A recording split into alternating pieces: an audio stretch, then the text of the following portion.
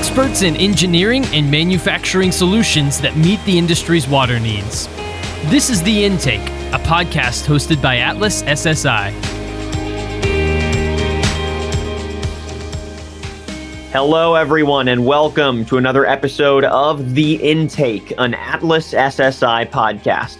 I'm your host, Daniel Litwin, the voice of B2B. And folks, thanks so much for joining us on another episode of the show. We appreciate you listening along to some larger industry thought leadership here from the water treatment and larger facility management industry as well. And before we dig into the main core topic for the conversation today, which is going to be intersecting some high-level trends with actionable strategies and tips for our industrial audience, I want to make sure that you have all the Atlas SSI content you need to feel fully caught up and understand our place in the industry. So make sure you're heading to our website, atlasssi.com.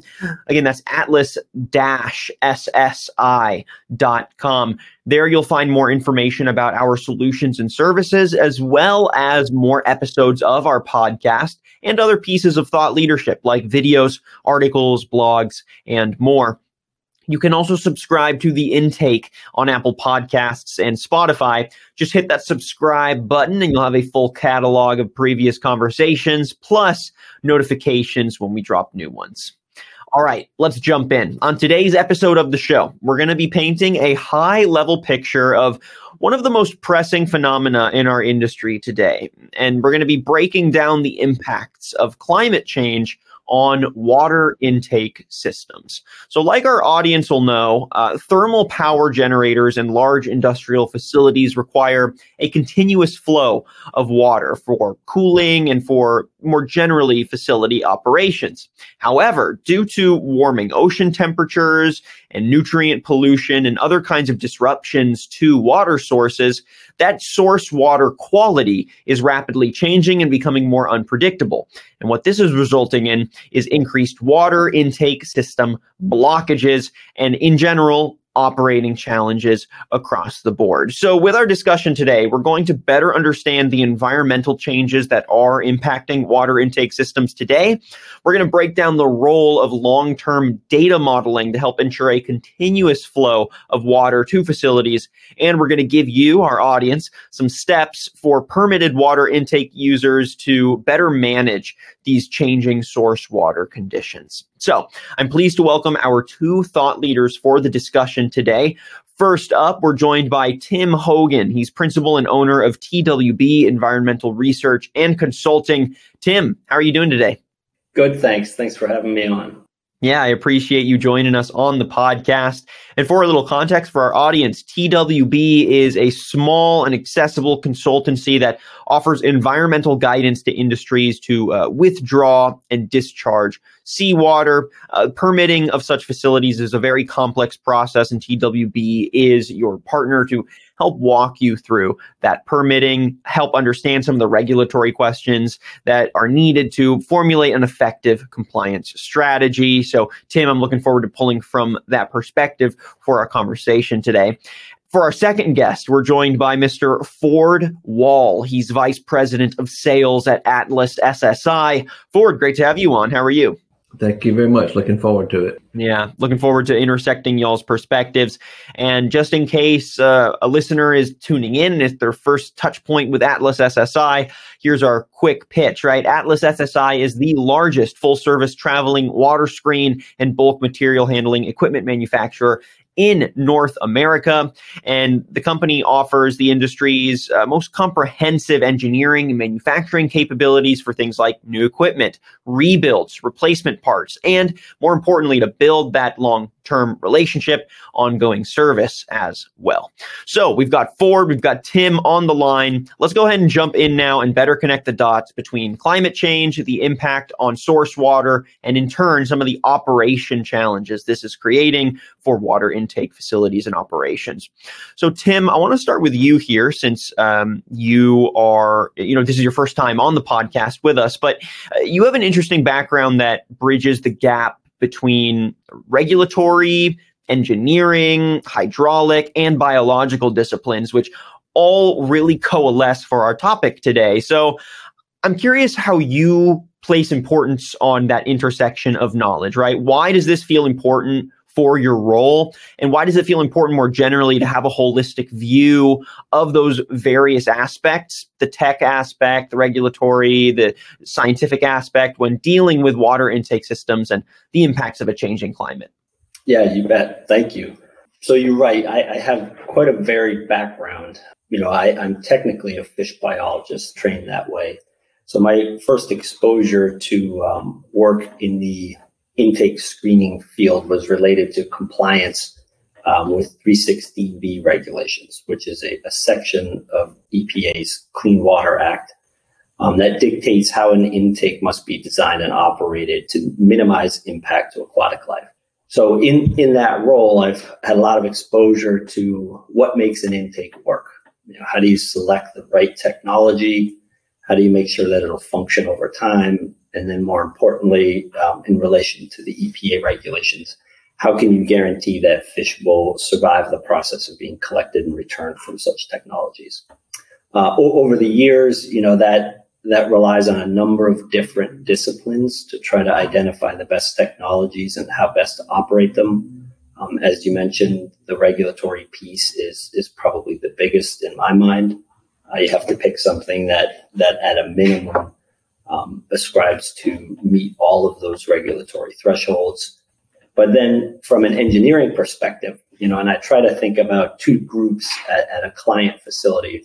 One are the folks who want to make sure that what they put in complies with the regulation. And then you have the folks who need to operate it on a daily basis. So you have to keep both of those groups happy. And when you talk to an engineer or operator, their questions are less likely to be about how well will a fish survive the collection process, but more about, what does it mean for maintenance of this intake screening equipment? Whereas previously you may only need to rotate a traveling water screen a few times per shift. The regulations may dictate that you're now continuously operating a screen, and that has some implications in terms of maintenance. So I think I've given you a long-winded answer to your question, but I think the point here is that identifying the right technologies and then operating them efficiently is a blend of a number of different disciplines. There's the regulatory piece, the hydraulic modeling piece, and then the engineering aspect to make sure that what you put in lasts for a lifetime of fresh facility. Now, to ground some of that expertise around work that you're more actively doing, I'm curious if you can clue us into some of the work I know you're doing with the EPRI, the Electric Power Research Institute.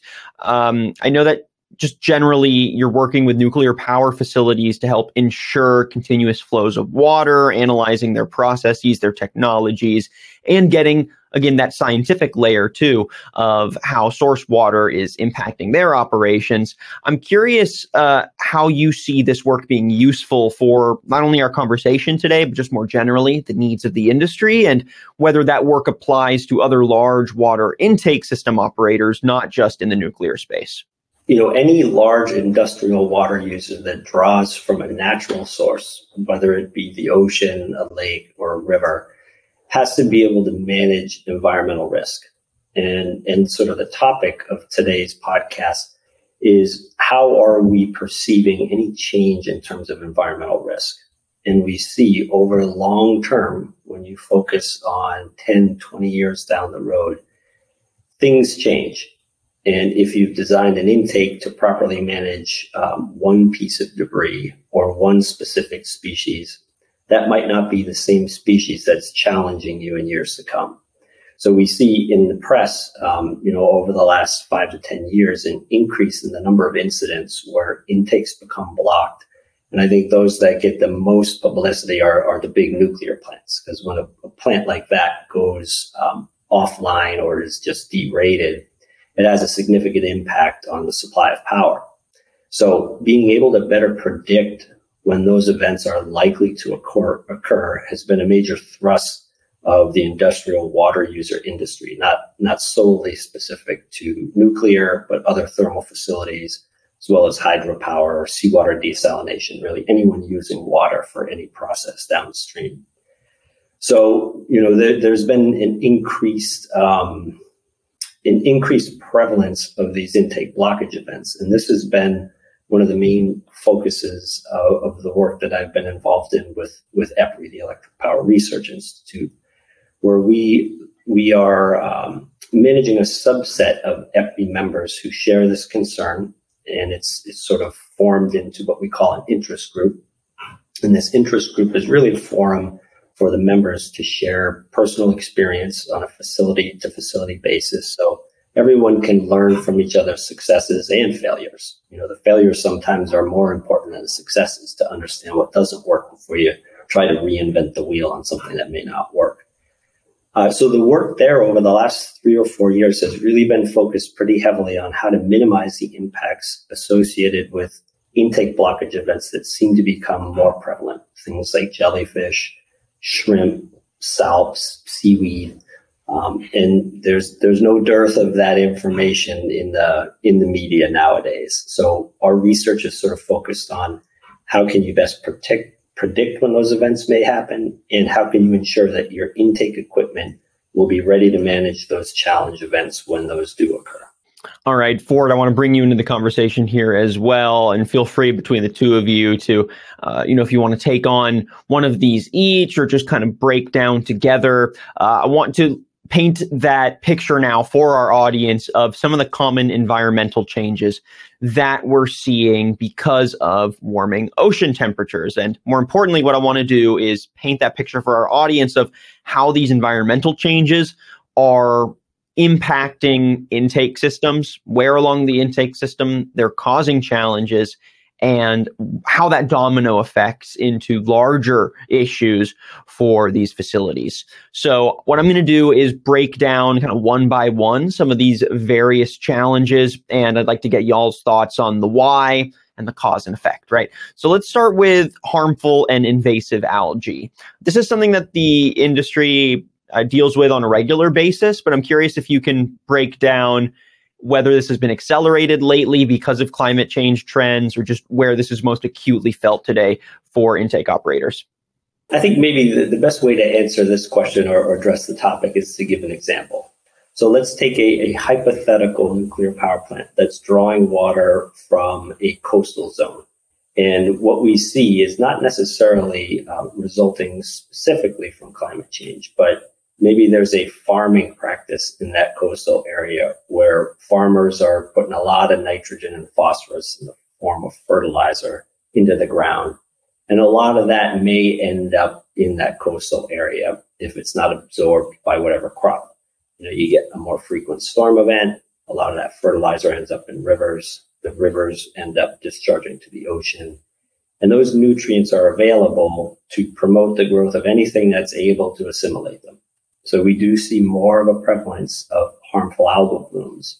And when we do call them harmful algal blooms, we're referring not just to microalgae, which is what people think about, a green tint to the water, but this is also macroalgae.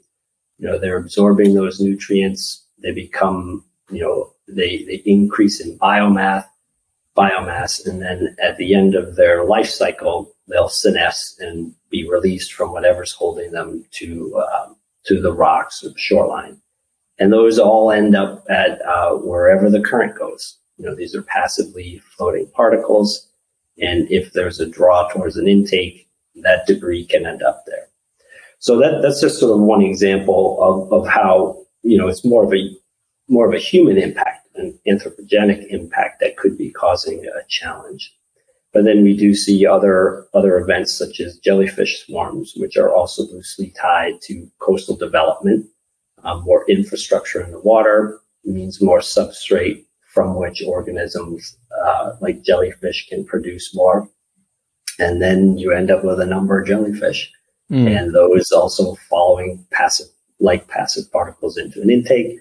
And some also have sufficient swimming capacity to find their way wherever they like. Those become more prevalent issues. So those are just a couple of examples that I can throw out there. Do you have anything to add to those? Yeah. One that maybe comes to mind that you may can speak to would be years ago when the zebra mussels invaded the Great Lakes. They caused a lot of problems, but one of the things they did, because they're mussels, they cleaned the water up, and everybody loved. All of a sudden, the Great Lakes were clear and beautiful. Well, then the sun shone down on the water and the algae grew because the water was now clear and the algae blooms just let go and they would just inundate the power plant. So do you recall that, Tim, and some of the issues with some of the big algae? And keep in mind, when we're talking about algae, sometimes you think of little smooth, piles of green stuff. We're talking just gobs and tons of algae that looks like long grass. So Tim, speak to that a little bit. Yeah, I mean, there have been a number of cases. One comes to mind in Scotland where there was a nuclear power plant that just recently, within the last few months, has experienced an algal ingress event. A storm rips up algae that's growing more abundantly in the coastal area, and that ends up at an intake. Similarly, there are freshwater algae at plants on the Great Lakes, again, mostly contributed to by eutrophication, adding fertilizer that ends up in the runoff, and that ends up stimulating the growth of freshwater algae. So I'll give one other example to tie this a little more closely to the issue of how climate change can be a potential factor that's worth tracking as your facility ages. Here's an example where a facility may have been designed where the dominant organism that acted as a debris agent was a green alga. And if you picture something for like what you had mentioned, maybe it looks like a grass. It's very easy to picture. And those are important details about what does that debris item look like in terms of how we would fit an intake with the right cleaning equipment to remove that target debris item. You may choose a different type of mesh, a smooth text mesh versus something else that's a flat plate. And then over time, as temperatures in that source water body change, maybe the composition of the debris agents is skewing a little farther from that grass type to now you're looking at maybe a red alga that's a single sheet, like a sheet of paper, but totally different in terms of how it engages with the screening structure. And then you find out, well, the type of screening mesh that we've selected and the spray wash pressure and spray wash orientation may no longer be effective for managing that debris type. So this is how we see that things will slowly creep over time in terms of environmental change. And unless you're paying attention and monitoring data like water temperature, nutrient load, you may be a little late or behind the curve to notice that there's a change in the composition of what you thought your principal debris agents were to what they're more likely to become. And that has an effect on how you address cleaning that debris off of an intake structure. Now, another trend is, I guess, some of the natural or unnatural pollution that we see in waters and how that is also leading to some biological biofouling. Sometimes it does lead to major algae blooms.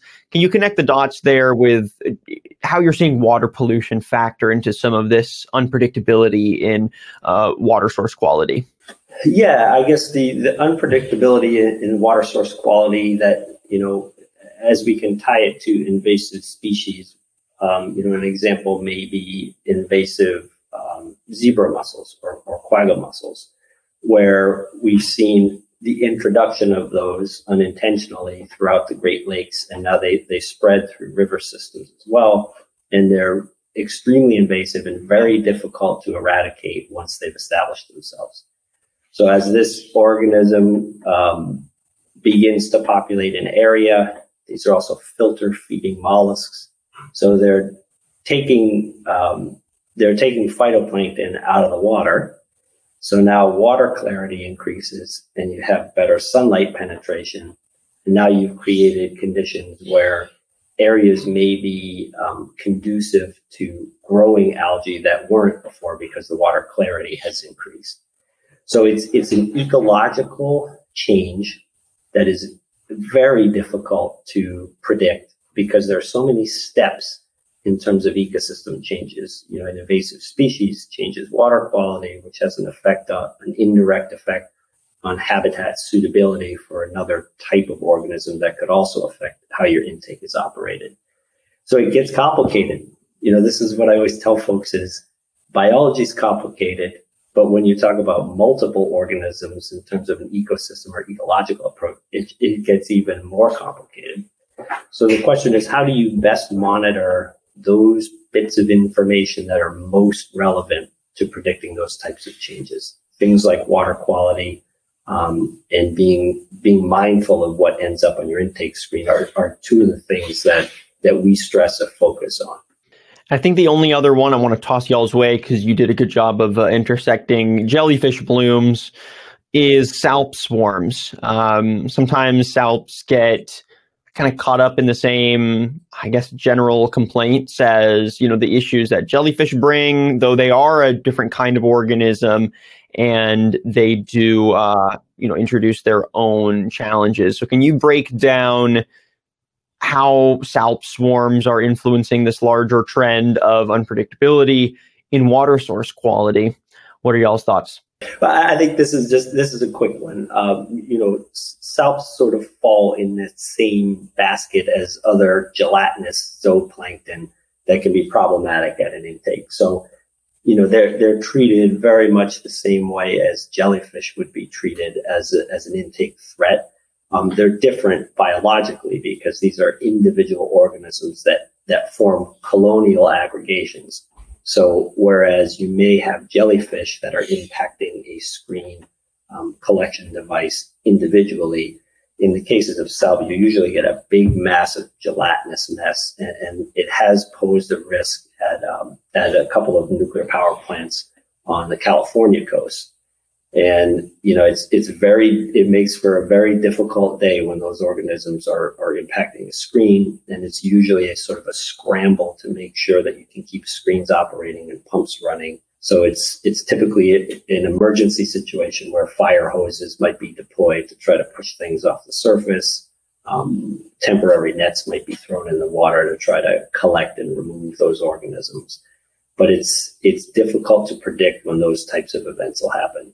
All right. Thank you to the both of you for that breakdown on some of those common environmental challenges that are impacting intake systems today. Ford, I'm going to toss a question your way now. Are you seeing an increase in seawater changes that are also impacting water intake system operations? And if so, can you share any stories or experiences from the ground that can help validate your perspective here? Yeah, there's a couple that come to mind, but one specific is over the past few years on the east coast of Florida. There's a seaweed that's just slamming the east coast called sargassum. It's not uncommon to the waters in terms of its being there, but the amounts that are there now are it's just unbelievable. And this sargassum is a free floating brown seaweed that it grows in some.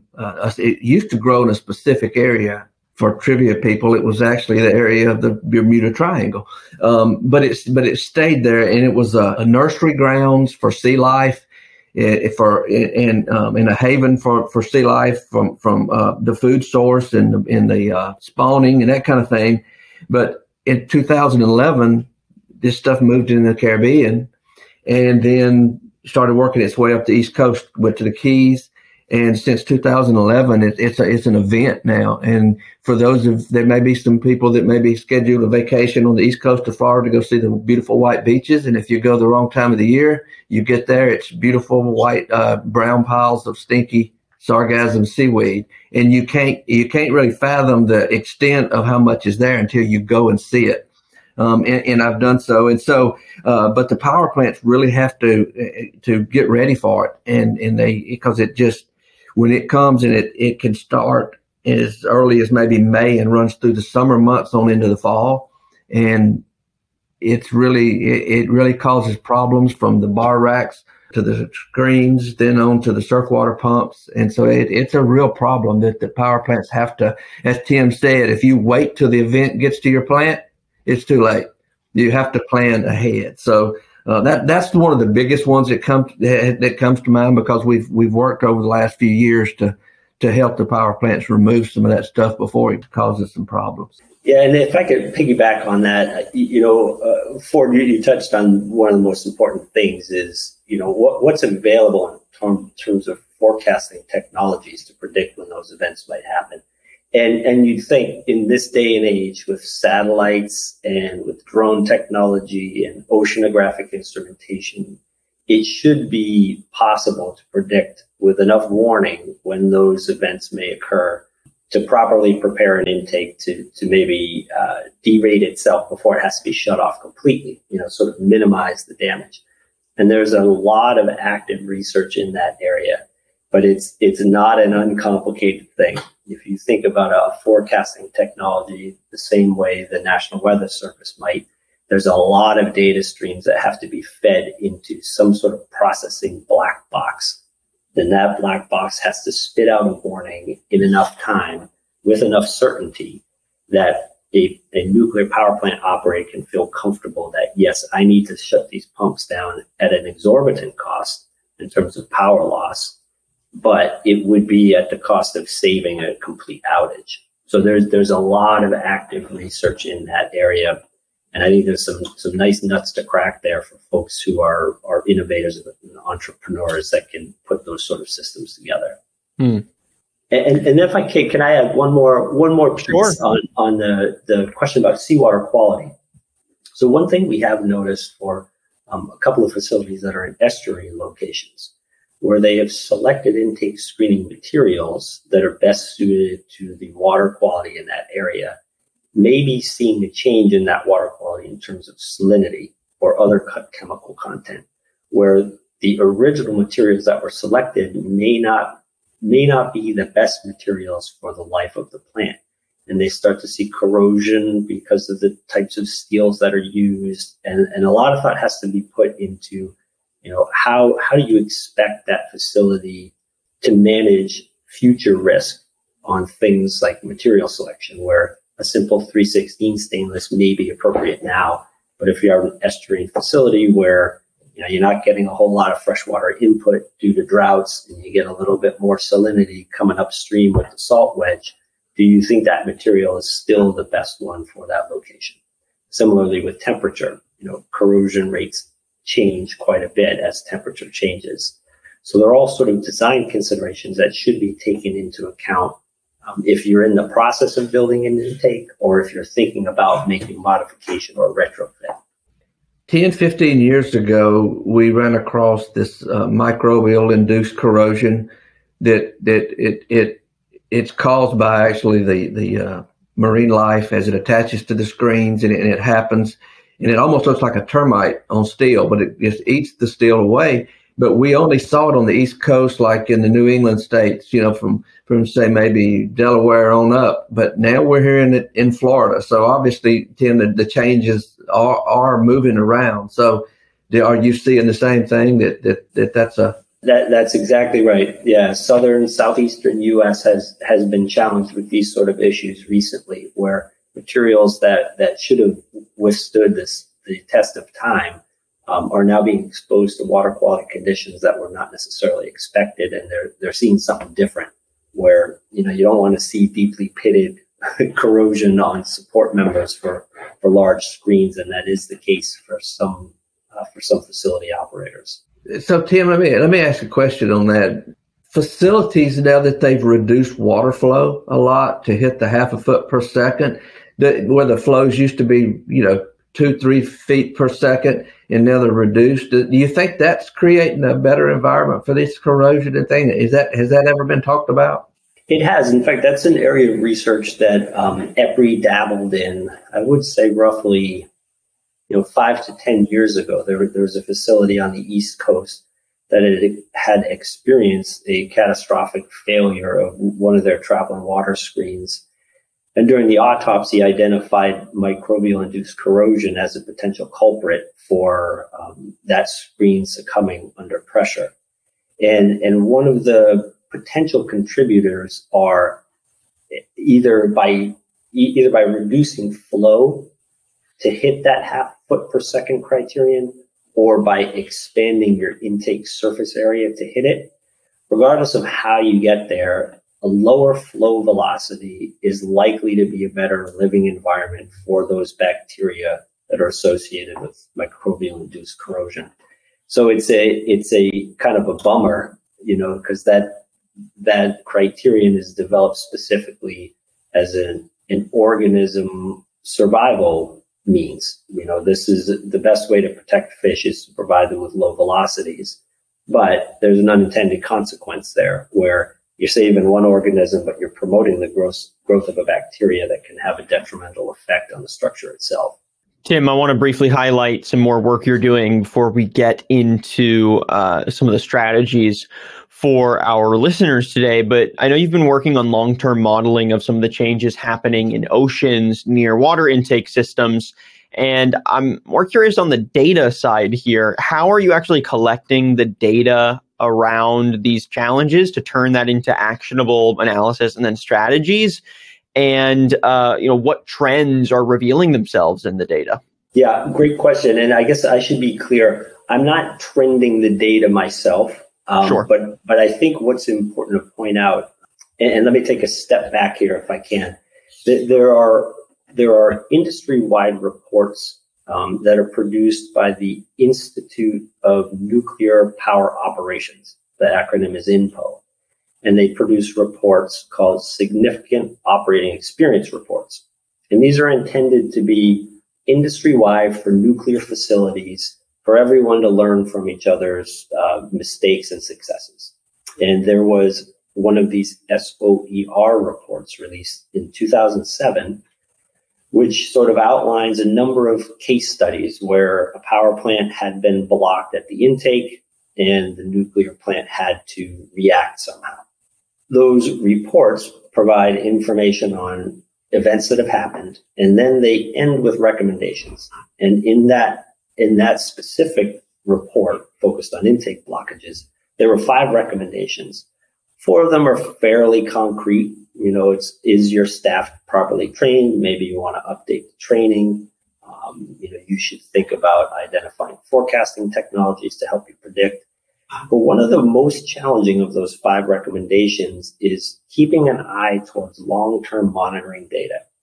And truthfully, that report is out from 2007. And I think folks still look back at it and say, this is the piece, the one recommendation we have a real hard time with. Because if you're an operator, you're typically concerned with day to day. Is my intake running?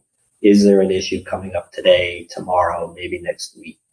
But it's very rare to have a member of the operations staff that's dedicated to identifying a stream of long-term data.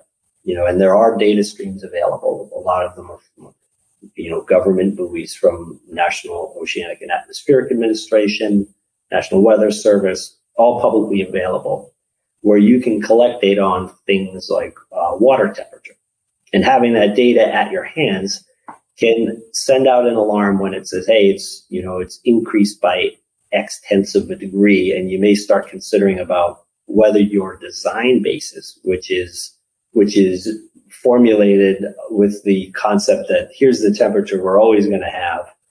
But now you've got a nuclear power plant that's gotten a couple of relicenses through and it's operating for 60, 70 years. Well, that temperature that you originally designed for may now be quite different. So the point being, there are a number of recommendations that are all very clear.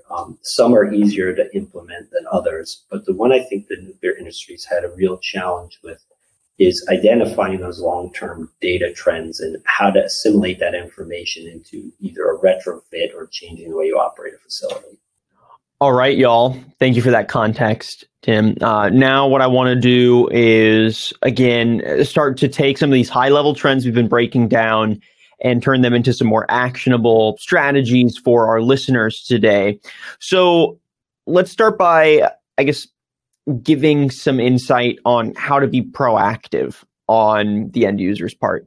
Is there any way that you recommend or that you'd say is most effective to tell if a blockage or a failure is more likely to occur or if it's in the process of happening? Basically, what is your go-to methodology for proactive oversight to make sure that these blockages or failures don't get too far along, right? That they're caught before they cause a real problem?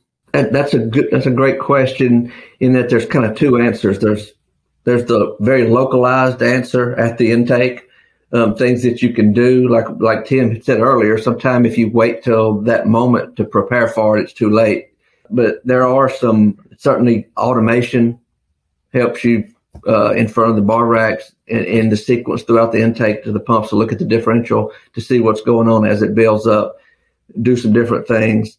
And then and then on the maintenance side of that it's be similar if somebody said, okay, in a week they're projecting a hurricane to hit. You're going to do some certain things to prepare for your equipment for that. And so screens used to go, as Tim said, they ran 15, 20 minutes a day. Now they run continuously. So you can no longer maintain them every 3 or 4 months. It's the weekly processes you have to do, monthly processes that you have to follow to keep those prepared because you never know. And then on a larger scale, a lot of plants, there is some data out there that for instance, the sargassum blooms, the University of South Florida puts out some data, along with NASA. I guess they use satellite imagery to report where that sargassum is. Now the currents in the ocean continuously change. Certain storm events make them go certain places, but there is some predictability there. So the plants follow those on a daily basis to try to get prepared. Tim mentioned jellyfish. I know I think it's the North Sea and in some other areas, they're using drones to follow the blooms to try to predict when they happen. So there's kind of a twofold answer there. There's some local stuff that you can do mechanically to be prepared. And then on the bigger picture, the plants are starting to realize that we need to follow this data because it's not a matter of if it's coming, it's when it's coming. And so if you can predict that when, then you can be prepared for it. So, yeah, I think you nailed that. That's exactly right. The one piece I'll add though is, there's a perspective from the technology side. Are there technologies available to forecast? And are there technologies available to automate screen operation? But I think the other piece of the puzzle that we try to stress as well is are your personnel trained properly to identify a risk when it's about to happen? Or are they trained in an emergency procedure if you're in the middle of a jellyfish inundation event? So I think two of those are critical. The technology piece is obvious. That's continually improving every day. And there's always a technology solution in terms of forecasting or screen automation. But there's almost no solid replacement for having trained personnel who can do a walk down to the intake screen, look at something and say, it doesn't look right, it doesn't sound right, or it doesn't smell right. And that's hard to replace with technology. So I think a bit of both is prudent in terms of managing risk before it happens or in the process as it is happening. And that was well said, Tim, because that's a huge part because a lot of these, as we said, these screens have taken on new responsibilities in the process, whether it be they used to have 3/8 open and now they're fine screens. But I'll always go back to one of the first fine screen installations we put in one time. We tried to prep the plant for the new changes. You need to check this weekly. You need to check this monthly. And it was almost a 2-year process before that plant finally bought in and said, oh, I see now what we're having to deal with. And so there's a learning curve on that plant. So it's Tim's right. Well, now let's turn that to the water intake system design strategy, right? Whether a facility is installing a new water intake system or maybe they're retrofitting or upgrading an existing one, with all of these disruptions in mind, are there any specific design features or technologies or integration workflows that you think end users should consider and prioritize to enhance system resiliency and help make that proactivity a little easier to actually act on? Yeah, I think there's two aspects to that. And I think if a plant needs to really take the automation very serious in this process and remove as much of the human factor out from, okay, well, let's cut these on when, or let's do this when. You can automate all that now. So it's very important with controls. Now it's almost endless what you can have that piece of equipment do. And it's proven to be very reliable. There's redundancy that you can build in to protect that. And then there's always the mechanical side that you can look at, maybe where now with let's say for instance the sargassum, where there's a lot more grass, so you can beef the components up on the various types of screens to allow them to handle higher differentials. A huge area is screen speeds is when the screen's not, since they run all the time now, when they're not busy, let's slow them down. Let's get more life out of the screen. But then when that grass hits, let's immediately go to a higher speed. And if that's not working, go to another speed. So there's a lot of things you can do, but you kind of break them down between automation and mechanical and then tie those together. So. Yeah, I agree. I don't have much to add there. I think we take the advice of the industry expert that actually makes the screens. So I would agree. Automation is a big piece. To the extent that you can have a screen that maybe in some cases is controlling itself based on signals it receives, that would be seen as an advantage. The flip side is always more technology means at some point someone would need to troubleshoot it. But I think things have been continually improved over the years to the point where you can have a programmable logic controller that's taking signals on water level differences to tell the screen how quickly to rotate or when to slow down. Because I think, Ford sort of hammered that one home as well.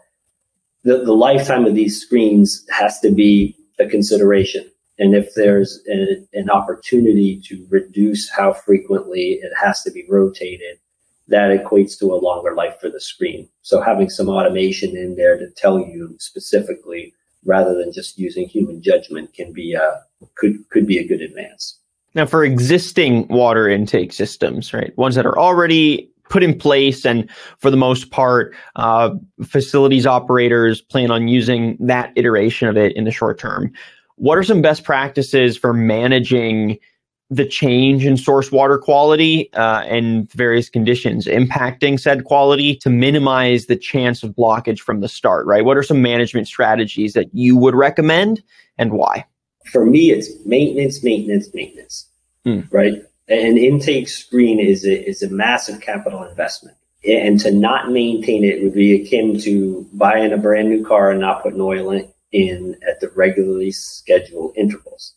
So the vendors of the screens, the ones who make them, install them, and troubleshoot them, know better than anyone else, what's required to keep this thing operating well.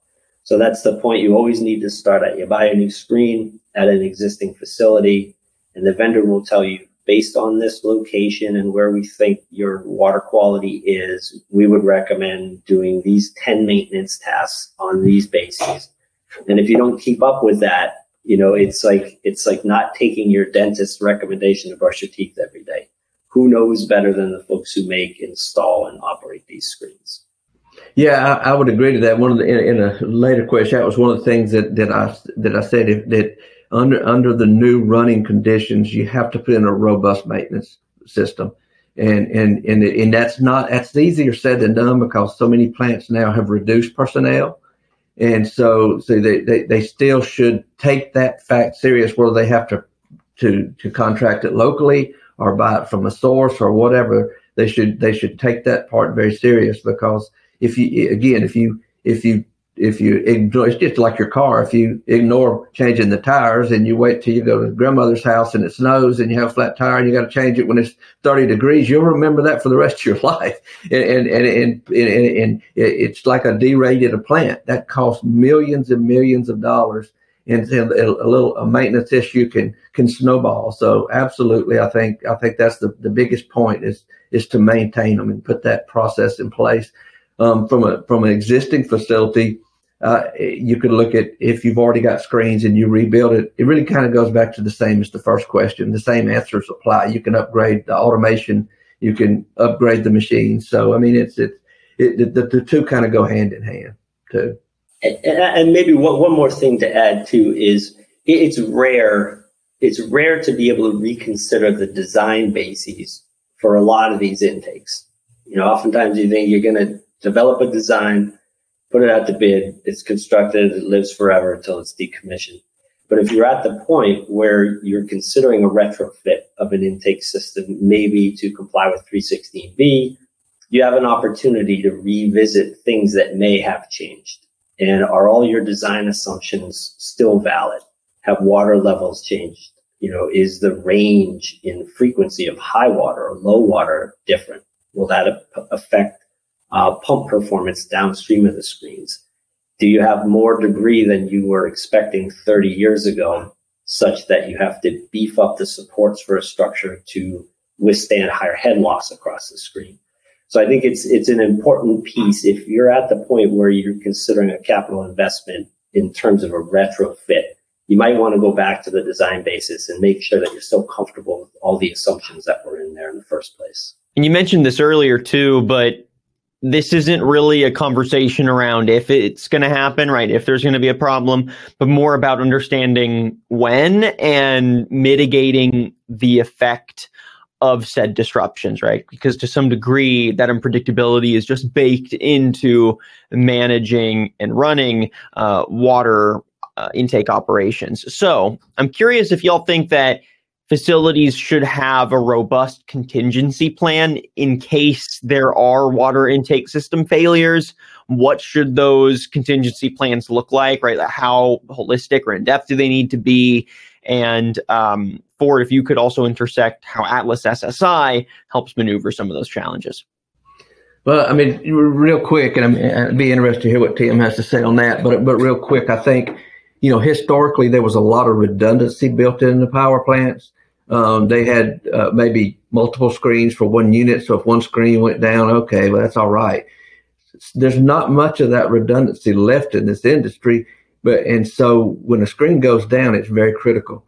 And that mindset, we still live a little bit in the past on that mindset to say, well, it's okay. We'll address it when it happens. And you can't do that. So I think it goes back to absolutely you got to have a contingency plan, because that plant doesn't have water. It's not producing electricity. And that gets very ugly very fast. And so maintenance is paramount. And so the contingency plan in terms of once that screen fails, sometimes it's either derate or you pull dirty water through the plant. So I mean, it's a difficult question, but yes, should they have a contingency plan? Absolutely. Yeah, and I think the two pieces I would break it into is there's a proactive approach and then there's a reactive approach. And though reactive always sounds passive, you got to have both, right? You got to be looking upstream to the extent that you can get days or weeks of advance notice when there might be an issue. That's great. But you also have to have plans in place in the form of an emergency management plan, a dedicated event response team, or a standard operating procedure for a specific event. Jellyfish are impinging on the screen, and we rotate the screen faster. We've got this crew of 4 people. They got to come here with a fire hose at this pressure, rinse it off when that screen gets above the deck level. So having those contingency plans in place are critical while an event's happening. Even though it's a reactive sort of position, you've got a plan in place and you know who's responsible, who do you call, where the equipment is, and how quickly you can respond. All right, Tim, Ford, that just about does it for our podcast today, but I've got one more question to just close things out, kind of playing off of our last one. But, I think it's safe to say that changing seawater conditions are going to be an ongoing situation, and the factors that influence those unpredictable changes will stay unpredictable. There will be new ones. Things kind of ebb and flow, pun intended there, right? So what are some of the ways that facilities can stay up to date on the best practices for dealing with, mitigating, and reacting to these challenges? Is there a singular source you recommend folks reference often? Should they be building partnerships with other third-party companies to help walk them through those challenges and stay up to date? What are y'all's thoughts? So I'm going to defer that question 100% to Tim and just say, Tim, thank you for participating today. I hope we can do several of these because there's a lot of topics to talk about and it's fun and I really do appreciate it. And so I'll defer that question to you. Oh, yeah, absolutely. No, thanks for having me, Ford. I appreciate it. So, not to sound too self-serving, but the work that we do with EPRI, which is, I think it's worth explaining that the Electric Power Research Institute it's a nonprofit research consortium that's generating research that's of interest for sort of the common good. Eventually, all of that research in terms of the deliverables becomes publicly available after a certain amount of time. But there's really no better sort of clearinghouse for this type of information than those experts that are present in organizations like EPRI. There are similar organizations like the Institute of Nuclear Power Operations, but they're more geared towards offering recommendations that people implement based on operating experience. So when it comes to the best location for identifying maybe what's the newest technology for helping to forecast an intake blockage event, or what new technologies are out there in terms of screening equipment that might be experimental but have gone through a pilot test, EPRI is a great source for that information. And I'll make a final plug that there's a report we put together for EPRI called the Best Management Practices Manual for Preventing Cooling Water Intake Blockages. And it's sort of a compendium of all the information that you might want to touch on, different types of debris, how they've been managed successfully and unsuccessfully at plants, new technologies that are appropriate for managing risk of intake blockages, what's newest in terms of forecasting technologies, where have they been applied. And then there's a big chunk of that report is dedicated specifically to case studies for visits to plants in the United States, as well as a more international outlook for issues that are really experienced globally. And I think on that note, then we'll go ahead and wrap up and leave listeners with those actionable strategies on how to build some partnerships, some analyses, and also some strategies for execution to stay up to date with these various changes, and also build out some workflows for resiliency and quality reaction, right? When those issues do arise, how to maneuver them, and how to make the most of the situation. So thank you again to our two guests for helping us understand the impacts of climate change on water intake systems, the impacts of various unpredictable, biological biofouling that give water intake operators a constant headache. And it's been just a real pleasure getting to pull from both of your insights to build out these analyses. So thanks again to Tim Hogan, principal and owner of TWB Environmental Research and Consulting. And also thank you to Ford Wall, vice president of sales at Atlas SSI. Tim, if folks want to find out more about TWB, some of the work y'all are doing, or maybe just get in touch, how can they do so? Feel free to visit the website, which is twb-erc.com, or look me up on LinkedIn. I'm always happy to have a chat. No strings attached. All of this stuff is super interesting to me. I really enjoyed my relationship with all the screen vendors as well. There's no better folks out there who know what the issues are than the folks that build the screens. So I do appreciate, Ford, you guys bringing me into this conversation. So thanks again. Thank you. And Ford, thank you again for your time as well. It's really been a pleasure chatting. All right. Thank you, guys. Thanks very much. And thank you, everyone, for tuning into another episode of The Intake, an Atlas SSI podcast. If you like what you heard and saw today and you want some previous episodes, or you want to make sure you don't miss out on future conversations, make sure that you're subscribing to our podcast on Apple Podcasts and Spotify by just hitting that subscribe button for a full catalog of previous thought leadership episodes, plus notifications when we drop new episodes of the show. And make sure that you're heading to our website, atlas-ssi.com. Again, atlas-ssi.com. I'm your host, Daniel Litwin, the voice of B2B, and we'll catch you on the next episode of The Intake.